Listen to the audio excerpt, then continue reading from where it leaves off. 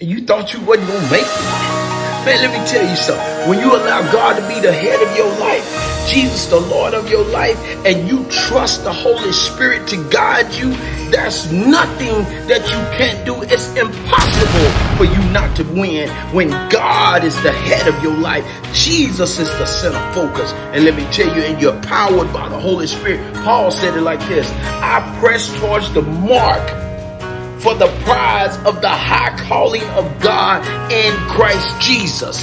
In other words, I'm going to work through it. I'm going to dig down. I'm going to plant my feet. And man, I'm going to square my shoulders. I'm going to look this thing in the eye, and I'm going to run straight through it. Let me tell you something. Keep running.